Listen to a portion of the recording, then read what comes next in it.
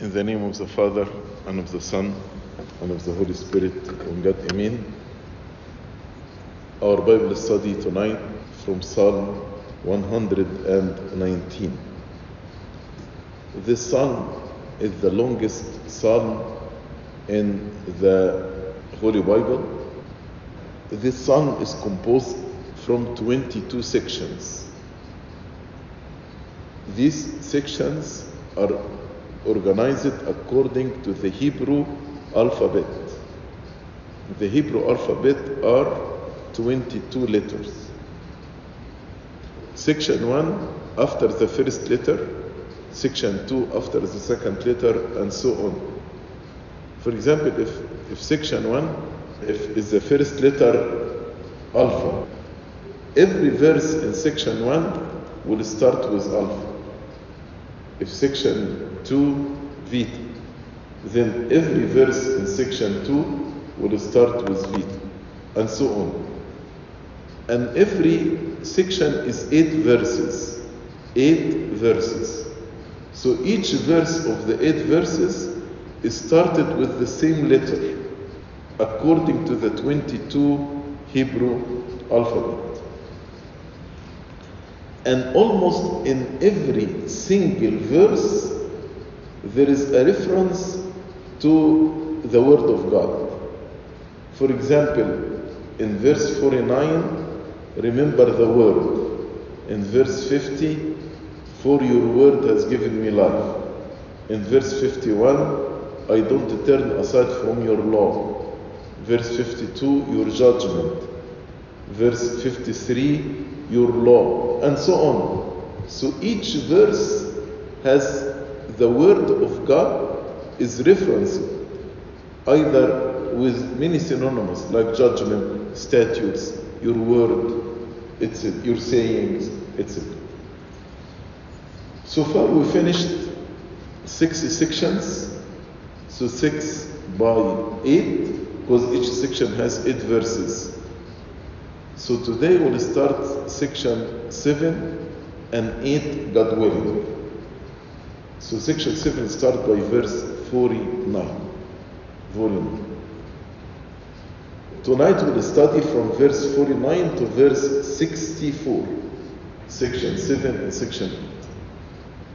The 7th Hebrew letter is ZAYIN, and the 8th Hebrew letter is HETH. So each verse in section 7 starts with the letter ZAYIN. And each verse in section 8 starts with the letter HETH.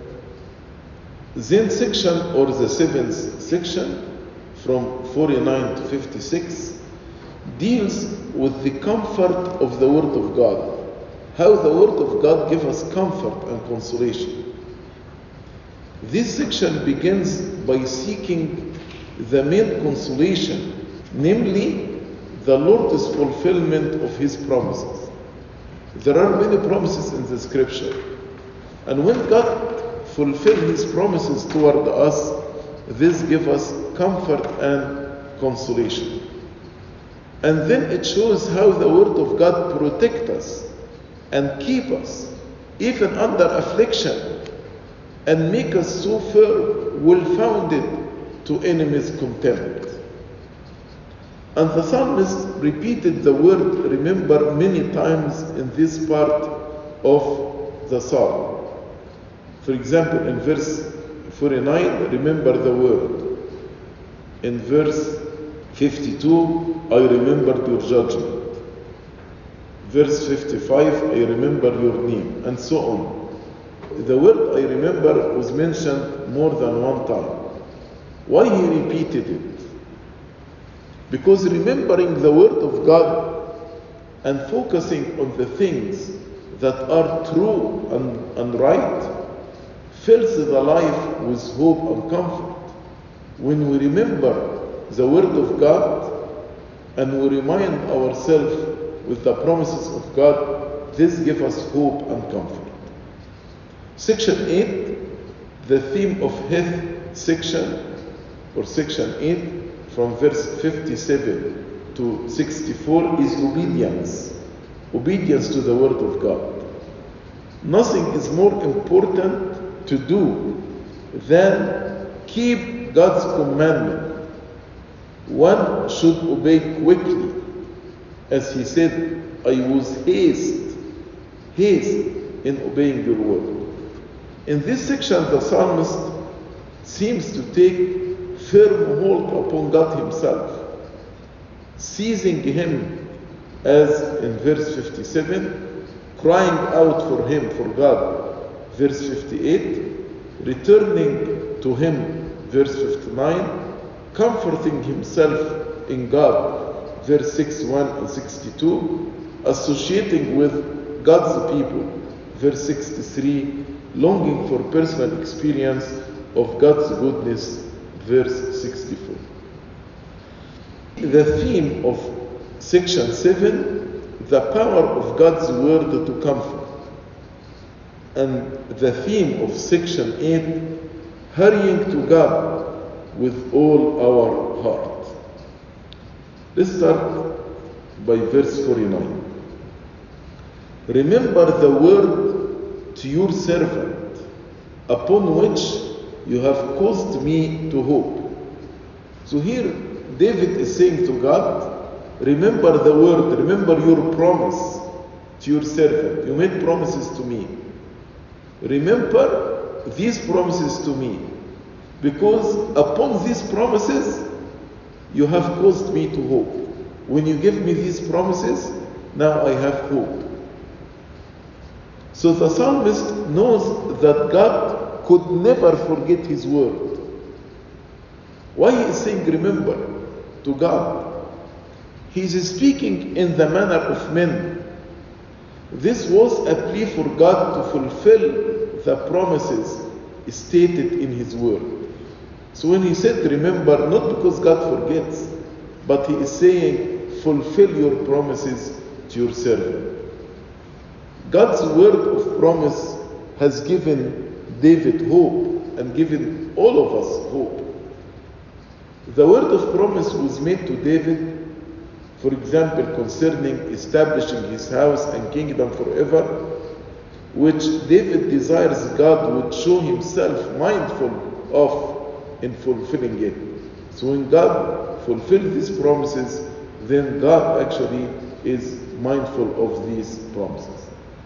He's asking God to renew and confirm his faith and to give him some new assurance of its fulfillment, the fulfillment of his promise to David. Not that God ever forgets his promise or is unmindful of his word, no. But so it seems when God delays its accomplishment, or when unbelief prevails and doubts arise in our heart, when our faith becomes weak, and when we do not have clear view of the promise and comfortable assurance of its being fulfilled. So we go to God and tell him, remember your word, remember your promises. God wants us to plead his stated promises back to him in prayer. So here the psalmist is asking God to act, to fulfill the promises. After all, it is in this very word that the psalmist was made to hope, as he said, upon which you have caused me to hope. As a faithful servant, he tries to claim a corresponding faithfulness from God. St. Augustine reflects on the word remember, and he says, is forgetfulness incident to God as it is to man? Definitely not. Why then is it said unto him, O remember? Although in other passages of Holy Scripture, this very word is used as, why have you forgotten me? Many times David in the book of Psalms said to God, why have you forgotten me? These expressions are borrowed from moral discourses on human affections. Although God does these things according to a fixed dispensation, with no failing memory, nor with an understanding obscured, nor with a will changed. But we use our language when we address God. When therefore it is said unto him, O remember, the desire of David who prays is displayed, because he asks for what was promised. God, you promised me to do so and so. Remember these promises and fulfill them. God is not admonished as if the promise had escaped from his mind. Definitely not. Or remember, David says, your word unto your servant, which means, that is, fulfill your promise to your servants. And the psalmist's trust and hope in God's word is not credited to his own spiritual greatness. No, he is relying on the mercies of God. It came because God worked in him to hope in his word. That's why he said, you have caused me to hope. You put this hope in my heart, not because of my goodness, but because you have put this hope in my heart. Verse 50, this is my comfort in my affliction, for your word has given me life. So when I go through difficult time, when I go through affliction, what will comfort me? Your word, your promise. As if I am dead and your word moved me from death to life. So when the psalmist recalled how faithfully and powerfully God's word has brought him life in the past, he then found comfort in his present affliction. Past experience of life-giving, sustaining power of God's promise is his comfort in affliction. For your word has given me life in the past. So I trust your word, and now I'm comforted in your word. In the midst of an affliction suited to the individual, the believer can also enjoy a comfort specifically suited to him. It is my affliction, it is my comfort. As he said, this is my comfort in my affliction. I will find in my personal afflictions personal comfort from the Word of God. Also, the sinner can say to God, your word has given me life, when he was dead in sin, like the prodigal son was lost and found, was dead and now is alive. Verse 51, the proud have me in great derision, yet I do not turn aside from your law. So in verse 50, he explains to us what affliction he is referring to. The psalmist is mocked and reproached for his love and trust in God's word. The proud have me in great derision, yet I do not turn aside from your law. The proud mockers look at him and his dedication to the word of God, and they hold him in great derision. No matter how great the derision that comes from the proud, he will hold the faithful to God's word and to his word. That's why he said, yet I do not turn aside from your law. The proud used in the scripture to describe the enemies of God, the wicked people. The goal of the proud was to turn him and us away from the word of God. But the psalmist said, yet I do not turn aside from your law. Verse 52, I remembered your judgments of old, O Lord. and have comforted myself. I did not remember only God's sentences upon wicked people, but all the course of His providential authority of the world, including His deliverances of His servant. For example, he remembered how God delivered the people from the land of Egypt and split the Red Sea in front of them.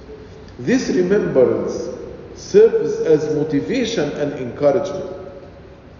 When challenged by the proud to lessen his confidence and trust in God's word, the psalmist wisely responded by increasing his comfort and confidence in God's word. In that he comforted himself. The psalmist remembered that the law of God was always the same, and that therefore he might trust in God. I remembered your judgment of old, O Lord, and have comforted myself. Verse 53, indignation has taken hold of me because of the wicked who forsake your law. The psalmist not only tolerated and accepted reproach from the enemies of God, but did it cheerfully. He accepted this cheerfully for the sake of God. There was a specific comfort in remembering the judgment of God. In a similar way, we are comforted and strengthened in hope as we remember how God has dealt with men and circumstances in the past. When we remember the 3 young men in the furnace of fire, Daniel in the lion's den. All these stories give us motivation, courage, confirmation, comfort. The proud who hold the simple believers in great derision enjoy the praise and honor of some in this world. Maybe they will be glorified in this world, but they can never know the comfort of the word of God that the psalmist has experienced. When the psalmist thought of the wicked, perhaps the proud who held him and others who trusted in God's word in great derision, it made him indignant. The burning indignation that seizes him is a response to the wicked who have long departed from the instruction of God's word. Indignation has taken hold of me because of the wicked who forsake your law. He recognizes their great sin, which is forsaking God's law. Those who deny God's word do just this. They forsake the word of God. And worse yet, they often lead others to do the same.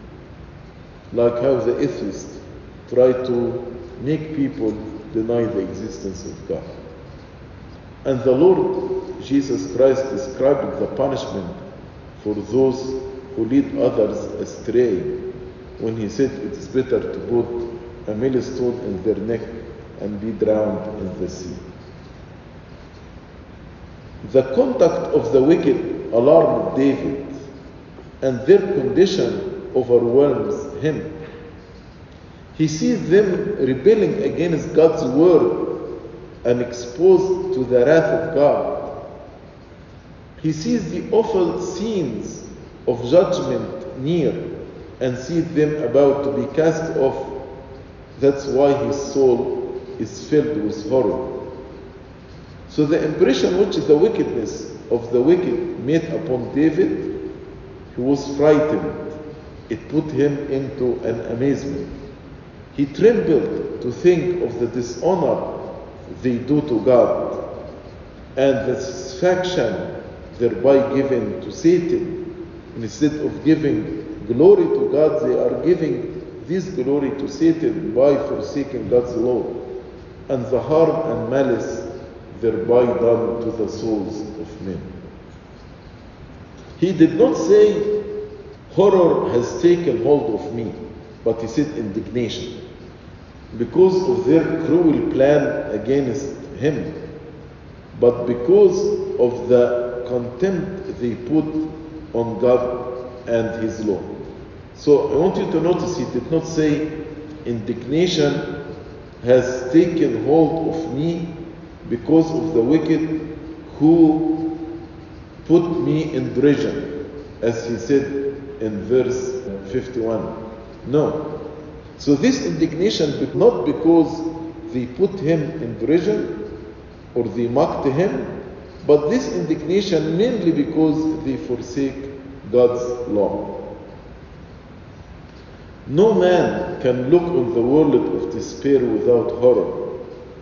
No one can truly realize that his fellow men are exposed to the horrors of that place without having his soul filled with anguish. So when we see the world around us is filled with wickedness, and how our fellow men, because of the blindness of their heart, they are exposed to the wrath of God, our soul is filled with anguish. That's why St. John Chrysostom says, let us then shed tears for their sake, not one day, but all the days of our life. Sin is an evil, horrible thing in the eyes of all that are sanctified. So the children of God see sin as a horrible thing. Verse 54, indignation took hold of him because of the wicked. But see what the word of God did to David. Your statutes have been my songs in the house of my pilgrimage. God's word, your statutes, make him sing with joy and confidence. God's word has been to him a source of joy and happiness, his consolation and his delight even in the time of affliction. Has found pleasure in meditating on the word of God, and has had peace and joy in the word of God in the day of loneliness and trouble, when he said, in the house of my pilgrimage, my estrangement here. The rules and regulations of God are his cheerful songs. Those who know the power of singing God's word have great comfort in the house of their pilgrimage. Midnight praises and vesper praises are who are singing the word of God. That's what praises in the church are, singing the word of God. As St. Paul and Silas did while they were in prison. They were praying and singing hymns to God, and the prisoners were listening to them. In the house of my pilgrimage means the earthly house of his tabernacle, while we are living here on earth, we are strangers, we are pilgrims, in which we are but a pilgrim and a stranger. So David is referencing his current status as a stranger in this world who is awaiting for the coming kingdom. Like Jacob says, the days of the years of my pilgrimage. Jacob, one of the son of Isaac, son of Abraham. In my pilgrimage through the desert of this world, amidst rocks and sands and desolation. But the psalmist found joy in these scenes in the desert of this world by thinking on the holy truth of God. St. Augustine says, this is the low estate in the house of mortality here in earth, because we are mortal beings, of the man who sojourned away from paradise and the Jerusalem above, whence one going down to Jericho fell among robbers. So St. Augustine is saying about the parable of the Good Samaritan, this Jewish man who was going from Jerusalem to Jericho and fell among robbers, He said, when we were exiled from the paradise of joy, heavenly Jerusalem, and we came to the earth, that's Jericho, we fell among the rebels. Rebels are the demons, Satan and his soldiers. But in consequence of the deed of mercy which was done him by that Samaritan, the statues of God became his song in the house of his pilgrimage.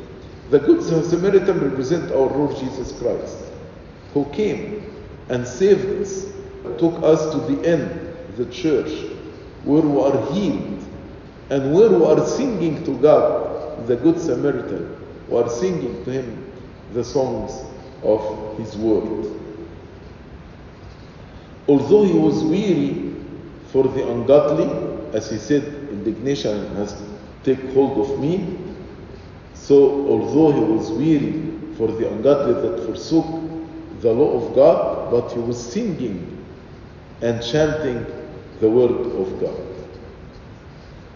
Verse 55, I remember your name in the night, O Lord, and I keep your law. So once again the psalmist remembers, but the object of his recollection is not simply a portion of God's word, but the very name of God. He said here, I remember your name. He did not say, I remember your word, but I remember your name. Because the name of God means what? When he says, I remember your name. The name of God encompasses the sum of who God is, his nature, his character, his deeds, his promises, his word. And the word of God reveals to us who God is. And he said, I remember in the night. I remember your name in the night. The night can be taken literally and figuratively. Literally, in the dark of night, when fears and anxieties often rush upon him, the psalmist finds comfort in the name of the Lord, revealed to him by the word of God. This comfort is also real in the figurative night. Figurative night is the night of distress and affliction that believers may face. He remembers God's name, and it is this remembrance of God's name that motivates praises and obedience. Verse 56, which is the last verse in section 7. This has become mine because I kept your precepts. What has become his? This has become mine because I kept your precepts. The peace, the joy, the comfort became his. The consolation became his because he kept the precepts of God. So the psalmist is saying that it is his portion, duty, privilege, possession to obey God. And God has given this blessing to him. This blessing of comfort and joy became his. All this comfort and steadfastness and joy in the midst of the trials and sorrow has become mine because I kept your precepts. This consoling remembrance of the mercies of God, of his covenant grace, came to him in consequence of his consistent obedience. As he said, because I kept your precept. I kept your precept means I was obedient to your commandment. It is not that the psalmist claims perfect obedience. Nobody can claim perfect obedience. But a life generally lived in faithfulness to the word of God. Then we'll start section 8. Section 8, each verse starts with the Hebrew letter HETH. Verse 57, you are my portion, O Lord. I have said that I would keep your words. So this begins a new part of the psalm indicated by the Hebrew letter HETH. To David, God was all and in all. He asked nothing else. You are my portion. with you, I don't need anything else. You are my portion, O Lord. Other places, this happiness in the wealth and honors of this world, their portion is in this life. They look no further. They desire no more. These are their good things. The pleasure of the world, the wealth of the world. But David saying, you are my portion. These are the words of satisfied soul with God. The psalmist is satisfied with the portion received, and that portion is the Lord himself. The Lord fills every aspect and satisfies every need in his life.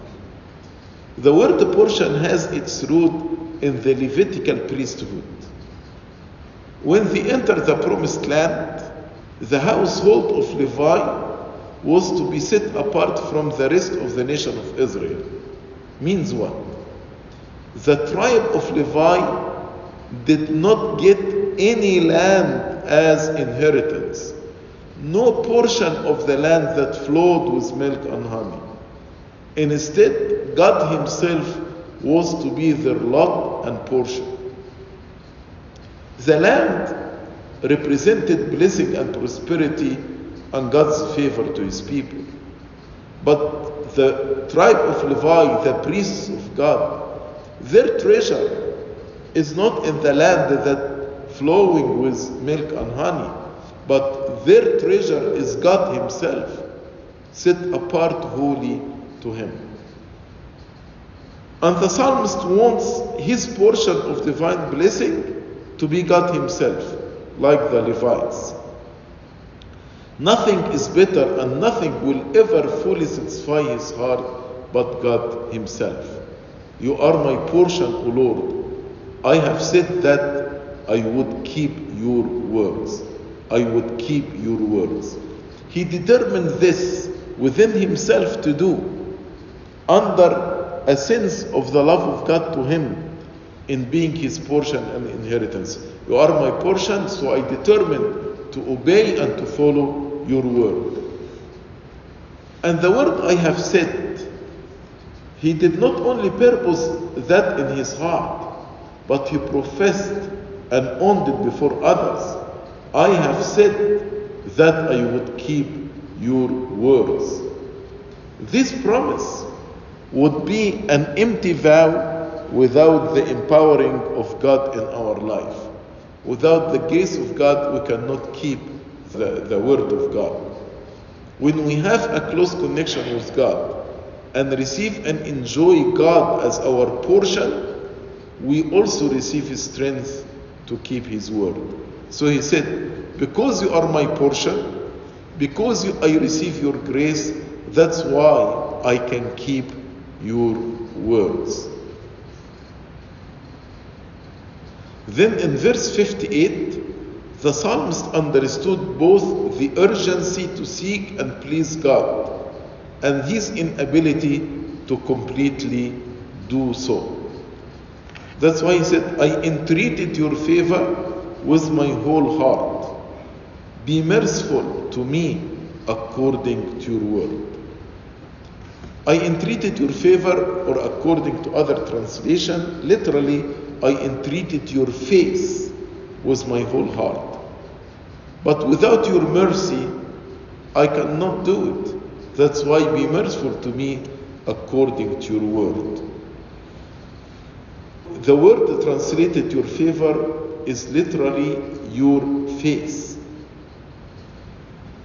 Having said, you are my portion, he entreated his face, he entreated his favor, as one that knew he was unworthy of it, and yet lost and destroyed without it, but forever happy if he could obtain it. I know I don't deserve your face, O Lord. I'm not worthy of it. But I am lost and destroyed without your favor, without your face. And I'll be happy and content if I obtain it.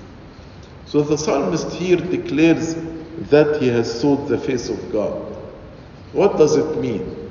He sought the face of God with sense of inability, shown in the request, be merciful to me. And the request for mercy is not based on it being a right. This is my right, be merciful to me, or I deserve it, but based on the mercy of God. The psalmist speaks as one who expects mercy according to the promise of God's word. Be merciful to me according to your word. Seeking the face of God means seeking His grace, His favor, to shine upon me with His light. Then in verse, I thought about my ways. That's what we do when we go to confession. We think about our ways. And I turned my feet to your testimony. I found that I am lost, so I turned my feet to your testimony. Time is spent in God's word. When we read the word of God and reflect on the word of God, this actually gives us thoughtful reflection about our ways. Are we following the way of God or not? This gave insight necessary to turn in the right direction. When he found himself lost, he decided to turn into the right direction. This, while he was studying the word, he was led to study his own life. I thought about my ways and turned my feet to your testimony. And he did not say, I turned my eyes, but I turned my feet. For example, if you are driving and you saw on the GPS that you lost your way, and you decided just to look with your eyes to the right way, but you did not actually turn your car to the right way, what does this profit you? Nothing. If you know that you are lost, you need to turn your car to the right direction. That's why he said, I turned my feet. He did not say, I waited for God to turn my feet, or that he found he could not turn to himself. I was unable to turn, but he turned, which means he paused, he reflected, he changed his course of life. He did not turn his eye to the right way, but his feet, the direction, his affection to the love of God's word and his conversation to the practice of it. So turning your feet means the practice, the obedience of the word of God. This is an actual turning from sin, actual returning to God. The sinner turns, he leaves old path and walks in the new one. Understanding the promise of God in His word leads us to live life of repentance. Then in verse 60 he said, I made haste and did not delay to keep your commandment. I made haste and did not delay to keep your commandment. Once you discover you are lost and you found the right way, you turn immediately. Don't wait. Why you should wait? I made haste. Once on the right path, with the feet having been turned, the psalmist can now speed his way in the course of obedience. Unfortunately, most of us are quick to put off our repentance, to delay it to a more convenient time. I'm not ready to repent now. But the psalmist was so wise, so prudent. He made haste and did not delay to keep God's commandment. He acted at once under his conviction of what was right.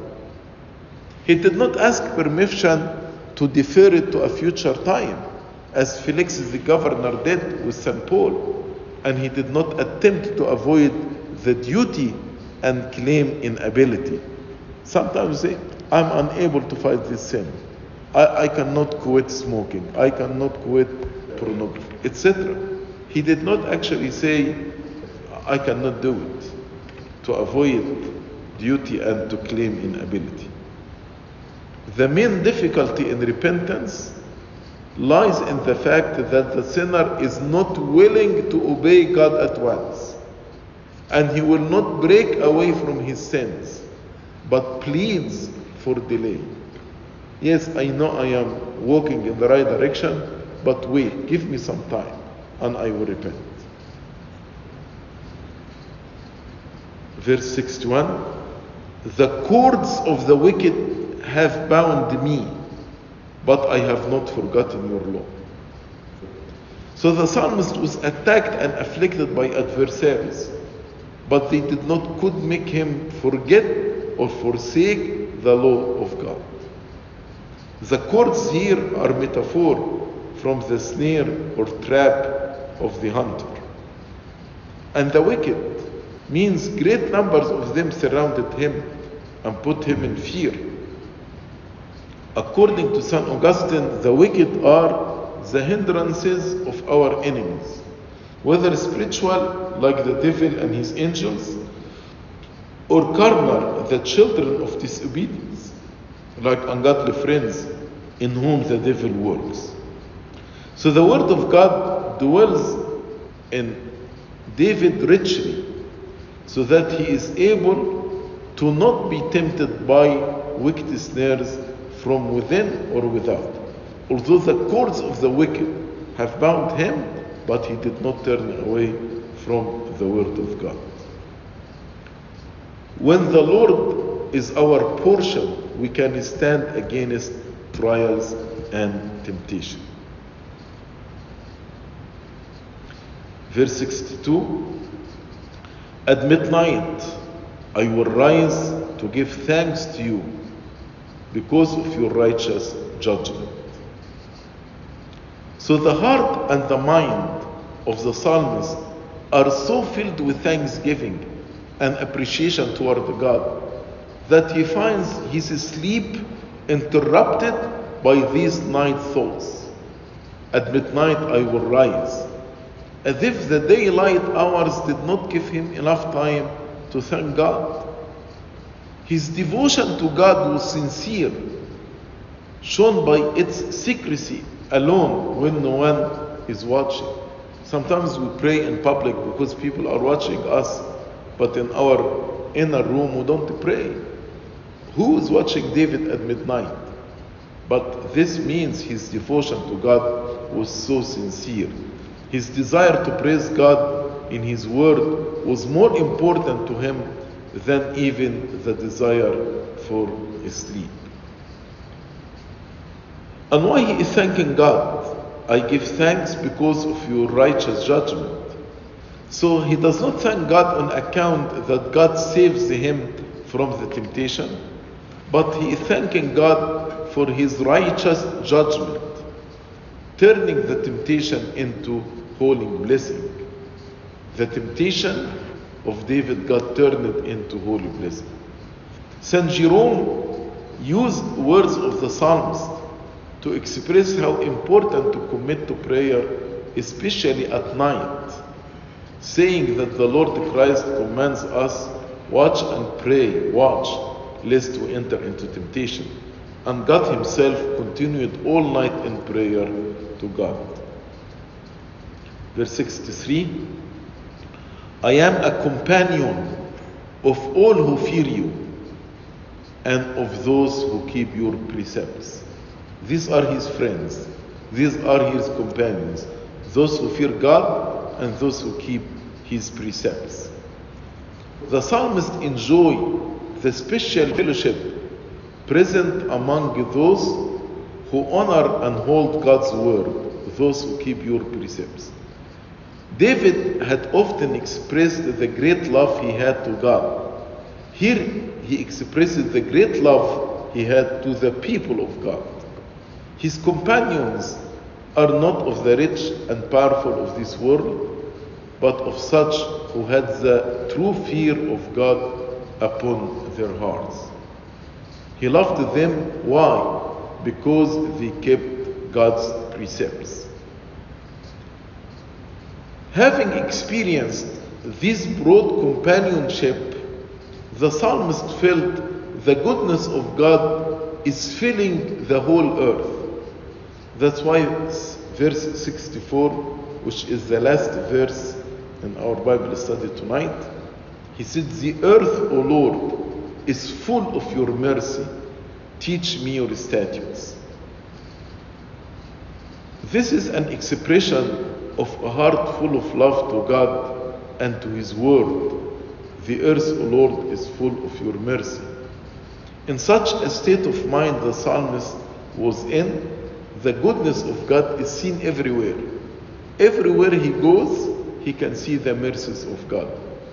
It's not a perception, but his eyes are open to see the reality of the mercies of God that is filling the whole earth. The earth is full of demonstrations of God's grace and kindness. This experience of God's mercy increased his desire for knowledge and obedience. Teach me your statutes. The earth, O Lord, is full of your mercy. Teach me your statutes. But somebody would say, but he already said, I reflected in your law. Your word is my meditation. So what he means here by teach me your statutes? The pursuit of God in and through His Word leads to satisfaction and blessing. Then that satisfaction and blessing leads to a deeper pursuit, leading to even more satisfaction and blessing. So the more we read the Word of God and the more we enjoy it, this actually makes us want to read it more. And when we read it more, we will find new depth that satisfies us. And with this new depth, we want to read it more. And when we read it more, we will find a deeper and a deeper meaning, and so on. And because everything of God is grace and goodness, the psalmist wants to know everything that God has to say about everything. I want to know everything you say about everything. Teach me your statutes. God readily teaches those who seek Him. That's why in the church, before we read the gospel, there is a litany for the gospel, asking God to teach us His statutes and His word. This actually concludes our Bible study tonight by verse 64. Glory be to God forever and ever. Amen.